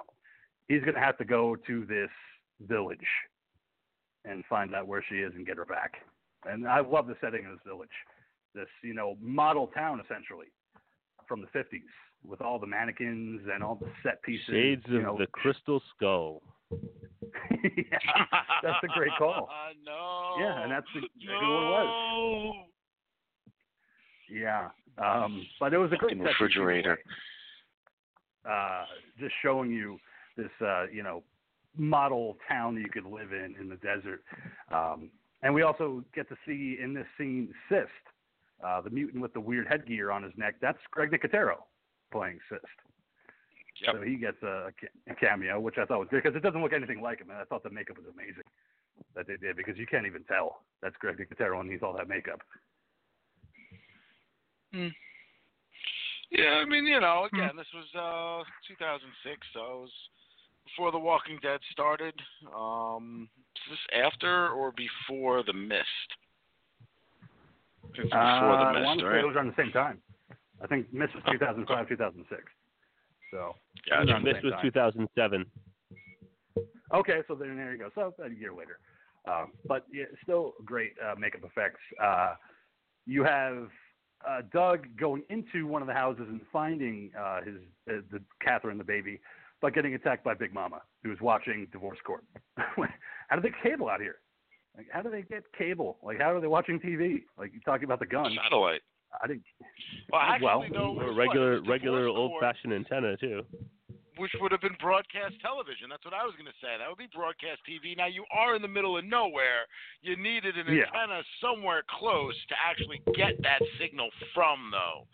So that is a decent enough question. But I don't know. I guess obviously the gas station had a telephone. Yeah, it didn't work.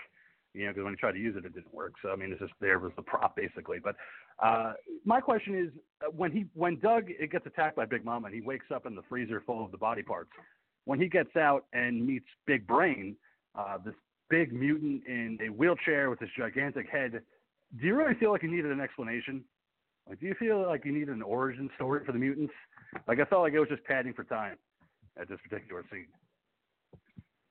I mean, I didn't, but only because, I don't know, I kind of gathered the origin story through the clippings in the gas station. Right. And I don't know if it was only is it in the, like, I guess I have the director's cut or whatever it is. There's a scene where he's wandering through the caves to get to the town. And he comes across a bunch of the miners' graves. Yeah, so that's in my cut because I've done the reading cut too.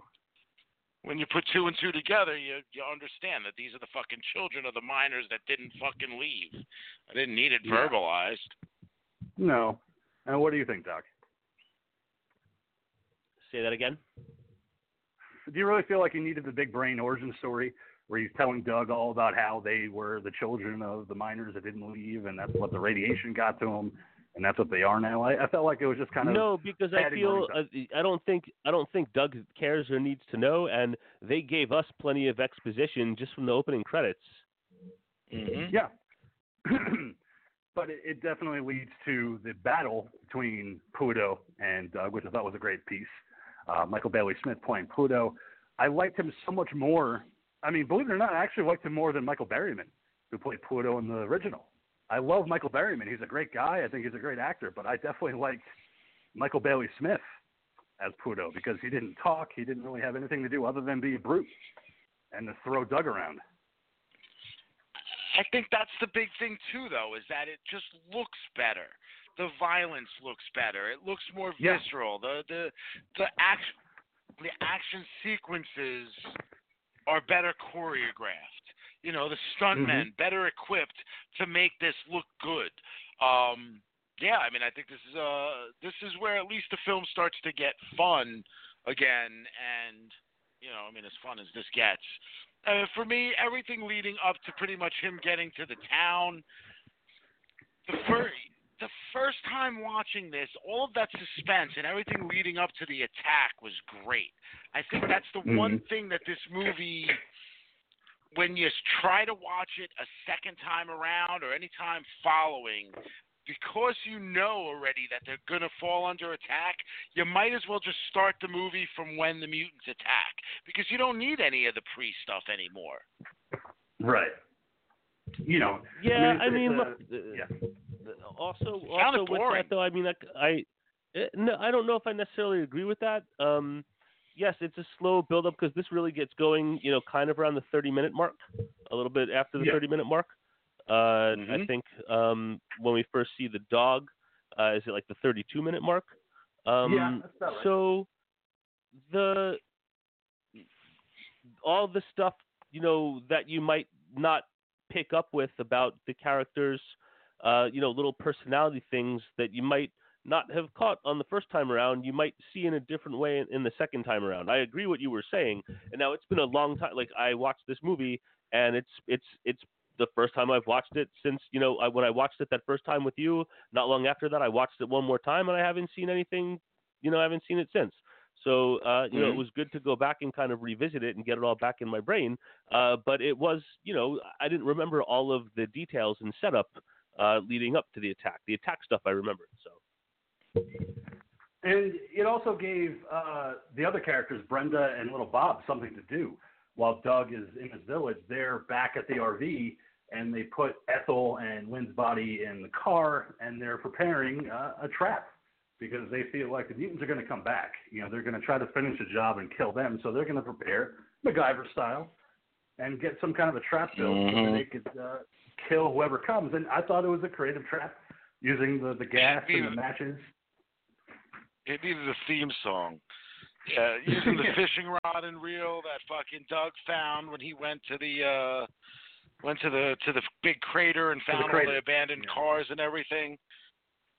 I love the fact that his initial reaction to that is, oh hey, this must be this area where people just come and dump their vehicles. Like, dude. yeah, that's what it's there for. In no way is this a dumping ground for people like Texas Chainsaw Massacre style, when these are all victims' cars and stuff that was left behind by the victims. But, Doug is doing his own thing where he's just kind of being positive. Maybe this is just a junkyard, nothing more than that. I did like the scenery in that scene, though, when they back the camera out and you just see all the bomb craters. That was pretty cool. Now, I know that this is supposed to be taking place in New Mexico, where there was only like one actual bomb test that happened there. But I know most of the filming was done in like Morocco. Yeah, but it looks good. Like I said, the set. I mean, I would not know that's Morocco. I think it's just New Mexico desert. I mean, it's a great setting for the film. But yeah, the trap that they built, I was kind of impressed, that they thought of this so quickly. But it also leads to a shot of them realizing that Ethel's body's gone because Papa Jupiter's taken it, and he's having himself a little bit of lunch. I'm hungry. Poor Ethel's boy was hungry. Yeah, he has no problem digging in, But just the sight of Little Bob seeing his mom's body being just desecrated like that, I mean, that's you can't come back from. Can't fight hunger, man. The stomach wants what the stomach wants. But it was great seeing, Papa Jupiter. Worse, man. It could have come around and fucking found Papa Jupiter fucking it, That was only a matter of time. Like, he was just eating it, and I think he was probably just going to have his way with the corpse afterwards. Like, he just caught him at the right time. The late Billy Drago, so it's good seeing him again, just fully committed to the role, man. As fucking bizarre as ever. It was so great, and he didn't have a lot to do, but it was just so great that he did what he had to do, and it was great. Papa Jupiter being the way he was, when he goes and chases him down to the RV, and when he rips open that door, the matches ignite, the gas, and it's like such a good explosion in this movie. And I honestly didn't think you were going to get to see him again, but you do. You get to see Papa Jupiter again. A little worse for the wear, but it leads Brenda to have her moment, grabbing a weapon and just burying it right into his head. Fucker. Like, I was like, yeah, you do it, Brenda. After everything you've been through, you get a kill.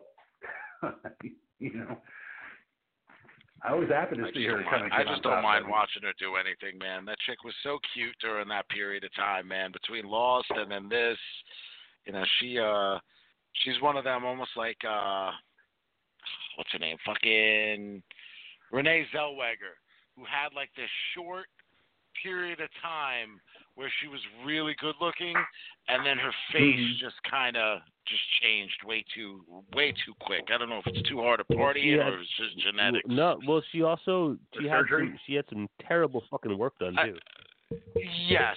No, I know, but even before the surgeries that Zellweger had, the reason why she had the surgeries is because she was aging and her face was not going in the direction that she wanted. Yeah, I mean, it's just that when you watch a movie like Empire Records, and then you watch her in her later movies, so hot in that. So good. But I feel like even the change with her happened in like Jerry Maguire. Like I feel like that change started to happen where she's slowly turning into what she would become, with what she had done. Where it's like you're not looking like your character Gina from Empire Records anymore. But yeah, I never had a thing for her. I mean, except for Texas Chainsaw, Next Generation. Loved her in that movie. There's not much to like about that movie, but she was great in it. Yeah, no. Thanks. There's not much you could say about that movie, except that Matthew McConaughey was great, and she was too. That's the only two takeaways from that. But yeah, I do like the fact that Pluto and Doug have this knockdown, drag-out fight where Doug's fingers are severed by Pluto's axe, but he eventually gets the upper hand where you think that Pluto is going to deliver his death shot because Doug looks like he's ready to just go after this fight. Like he looks like he is just covered in blood and ready to go, but he gets the upper hand with that American flag and eventually buries the axe into Pluto, killing him. I was like, who would have thought that Doug would have been a badass by the end of this movie? Not me. He didn't seem like he was going to be a killer. It seemed like he would be a victim, but no, he fights.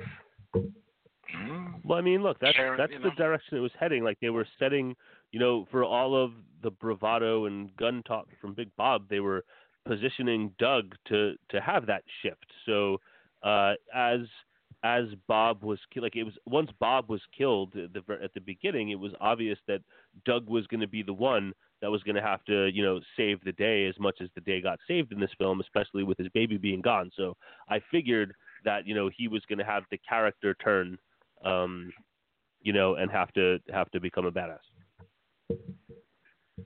Yeah, I bought it though. I didn't mind it. I wasn't like, oh come on, this guy. No, I mean he got put through the paces, but it worked. Just a real quick aside on this whole thing too, man.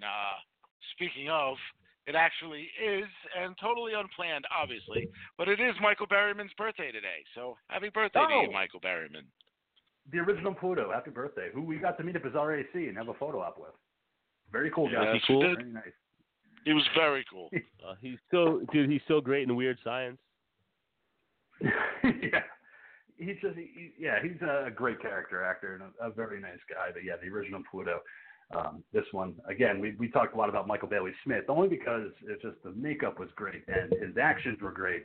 He didn't have the talk, he just had the laugh and just grunt and growl, and it worked. I kind of was disappointed that Big Brain, when Beast runs into the house and kills Big Brain, you don't get to see any of it. It's all off screen, you just hear him screaming. I kind of wanted to see a little bit of that action. Yeah, I wonder if that was either... That might have just simply been a choice of not showing another scene of the dog committing violence, or it could have been them trying to go. It could have been also them trying to be a little bit artistic, where since they panned out, you just kind of hear him screaming and the dog growling and snarling. What's funny, we have our little Jug, Cosmo here, who is completely 100%. Loves seeing dogs on television. If there is a dog or any animal on TV, he instantly reacts. He watches TV with us. I always thought dogs couldn't see television. They apparently can. Yeah. But the second there's a dog on TV, he'll run up close to the television in the living room, stand up on his back legs, and just kind of tiptoe around watching it until that dog is no longer there. So watching him react towards seeing Beast tearing people up and growling in this angry manner as he did that cute little thing that dogs do where they cock their head to the side as in like, what the fuck are you doing? That was constantly going on throughout this film with him. Well, even in the movie, when Beast finds Beauty's body, I was kind of surprised they included that shot. All right, the fact that he finds the dog's body and kind of reacts to it, like, oh, this is Beauty. This is my companion who I've been with, and dead, so now I got to have a blood vengeance against his mutant family. It's kind of cool to include that shot too. But it was a good choice. But be true, yo. The problem I had with this finale, with Ruby grabbing the baby to distract Wizard so she could run off with it and protect it. You have Doug in tow chasing after Ruby with the baby. When we get to the finale of Wizard and he gets shot multiple times, it's like he's becoming Michael Myers. Like, you don't think that this guy would survive as many shots that he took, but he just keeps getting up after all these shots. I couldn't believe how many, I think it was like 6 or 7 shots at least I counted that he took, but he's still getting up. Who's that, Lizard? Or Papa Jupiter? Lizard. No, Lizard. Oh, okay, because I was going to say, Jupiter takes a bunch of shots too, as yes, he does. Bobby and them are, as he's chasing after Bobby, and before they blow him up in the trailer, in which he just shrugs them off. I don't know. Maybe it's their mutant super fucking power to be able to deflect or just take some shots and still be able to be like, rah, we don't know any better that we're hurt and damaged because we're mutated stuff. I don't know. Obviously, the laws of genetics don't work anymore once you've been mutated by nuclear radiation. I guess I was like, it was so weird to see Wizard take so many shots but still be able to get up. Maybe it is just, again, suspension of disbelief for the movie. But yeah, I was like, all right, so when's this guy going to fucking be killed? Because it keeps getting up, but it leads to Ruby committing the ultimate hero act of taking him off that cliff and then landing. I felt, honestly, Ruby could have survived that. I believe I can fly. I thought Ruby could have survived that. The way that she positioned herself when she grabbed Wizard and jumped off, she could have just used his body as a crash pad. Felt like she could have lived. But now we got to take her out of the movie, too. I mean, in movie world, yes. I don't know. In real life, that was a pretty fucking high fall off of a pretty rocky cliff and mountain area in which you're going to be hitting all kinds of rocks, and I don't think the human body's going to hit with just a regular thud at that point. You're probably going to bounce, and internal injury is going to occur. And she's a small child, mutant or not. I mean, I guess she could have survived. Maybe she did. They just don't show it. Yeah, in the original, the mutant that plays Ruby does survive, and that leads into the sequel that Wes Craven did, where she's living with the family now. Very that sequel, it's rough, but we're not talking about the original. We're talking about the remake. But yeah, so after Wizard and Ruby die off the side of the cliff, you get the reunion of Doug and Brenda and little Bob in the desert. Everything is going to be fine. We have Catherine back, and the baby. We're going to have our big hug and Catherine, the baby. So yeah, we're going to have our big reunion, in the middle of this desert, but we're not done because there's another mutant that's looking at them. So obviously this isn't the end. Not all the mutants have been destroyed because there is someone that's looking at them through binoculars, which I thought was a great way to end the movie. The fact that which again, I mean, obviously it's just hinting that this was a bigger thing, and that obviously, I mean, even if you go from the very start of the movie, after the whole thing, when they first deliver the sack of goods to Jeb, obviously they saw Bob and family coming, which is why they delivered the goods to Jeb so that he would set them up down the road. So there's obviously a network of these fuckers watching what's going on. Which Jeb didn't have to do. I mean, he honestly didn't have to set them up to go take that shortcut that would lead to them being hunted down and killed by the mutants. So I don't know why he did it, because he was out at that point. He said he was done. I think, well, no, he was saying he was out. I think, he was afraid that the mutants would kill him. Number one. Number two, though, I think, he also, I think that was a weird one, too, because, you have that scene where Lynn is in that room because the dog went running in there, which, not for nothing, people, fucking control your animals. Your dog just goes running on into the fucking building, like, nobody's like, oh, hey, sorry about this and that. No, it's like, hey, I'm just going to go fucking walk on into your back room because that's where my dog went. So it was kind of like one part he was afraid she might have saw what was in the bag. I felt like it kind of came off as, but at the same time too, like I said, they delivered the goods to him, knowing that the family was on their way, so that this way he would direct them down that path. So I feel like he was obviously destined to die if he wasn't going to send them down the path, but his guilt killed him anyway when he did. Well, because he would have did what he did, I think, which is just died on his own hands. I think that would have been the ultimate thing with him, is that, you know, that his fate was meant to be in that outhouse of him blowing his head off. Because they realized that there would be no end to these mutants.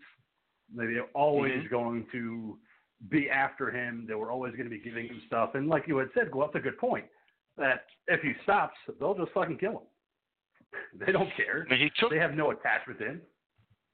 The thing, too, though, is he took the bag. You know, originally he goes to walk into the building, he steps over it, closes the door. You know, then he opens it and takes it inside. So. Yeah, because at the end of the day, he still wants to see what they brought him. And they brought him some cool stuff. I mean, you know, even the ear or something, you know, it's got earrings on it. So he could, you know, put it in that little styrofoam container. Yeah, there you go. He might be snacking. You know, that's what you get at the diner. You know, that's what you put your pie in. But I love that gas station, though, because he's got all the expired cans on the shelves. Like, who's buying any of this? Like, this is like the last chance gas station. You know, you're not buying goods at this gas station. You're just getting it for gas. Yeah, I think he says it best. You know, you don't see many people coming down that path anymore, so. No, because it's out of the way. It's desert. So the fact that they found a gas station to begin with is kind of impressive. Because you wouldn't think there'd be anything out that way. But that's where they want to go through to get to San Diego.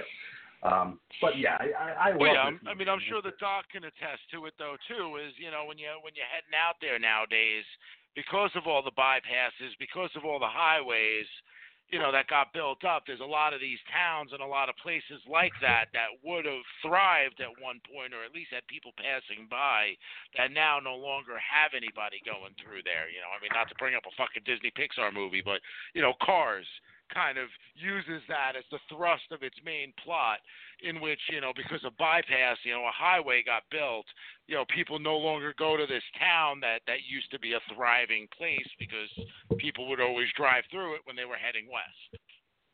It was used in Psycho when they built a new highway. Yep. Now everybody's going on the highway and they're passing by the base motel, not even knowing it's there. So, you know, building the highways and byways of America has definitely killed the American dream, I guess, in a lot of ways. You know, is the takeaway from a lot of these movies. But yeah, I love The Hills of Eyes. I'm glad that you picked it. The sequel was actually kind of fun. They came out a couple years later. Derek Mears is one of the mutants in that one, named Chameleon. Mm-hmm. So you were talking about Derek Mears earlier, meeting him at the NJ HorrorCon. He is in that one. So that might be a pick for another day. But The Hills of Eyes is definitely one that is worth checking out, especially because, like I said, I love Wes Craven. Rest in peace, sir. But, yeah, that 1977 movie leaves a lot to be desired when you compare it to the 2006 movie. Far superior film. Just like the Dawn of the Dead remake. Well, yeah. I mean, I don't know. Yeah. I have a love-hate relationship with Wes Craven's remakes, too. I mean, I wasn't a fan of Last House on the Left, that remake that came out.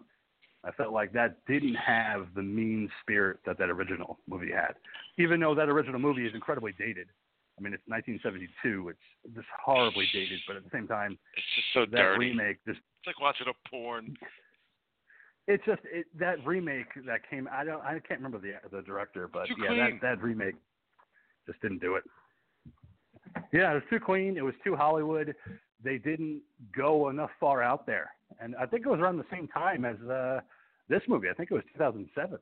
I want to say the remake of Last House on the Left came out. The Ghoul Girl is a big fan of it. I don't think she's ever seen the original. And I also, though, it was 2009 that the Last House on the Left remake had gone through. I don't know if that's one where she'll actually like the original or not. You know, she enjoys the remake for what it is. It's the only one that she's known. Like I said, for me, I like the remake just because it's one of those. I mean, and I even say that, and I don't even mean it.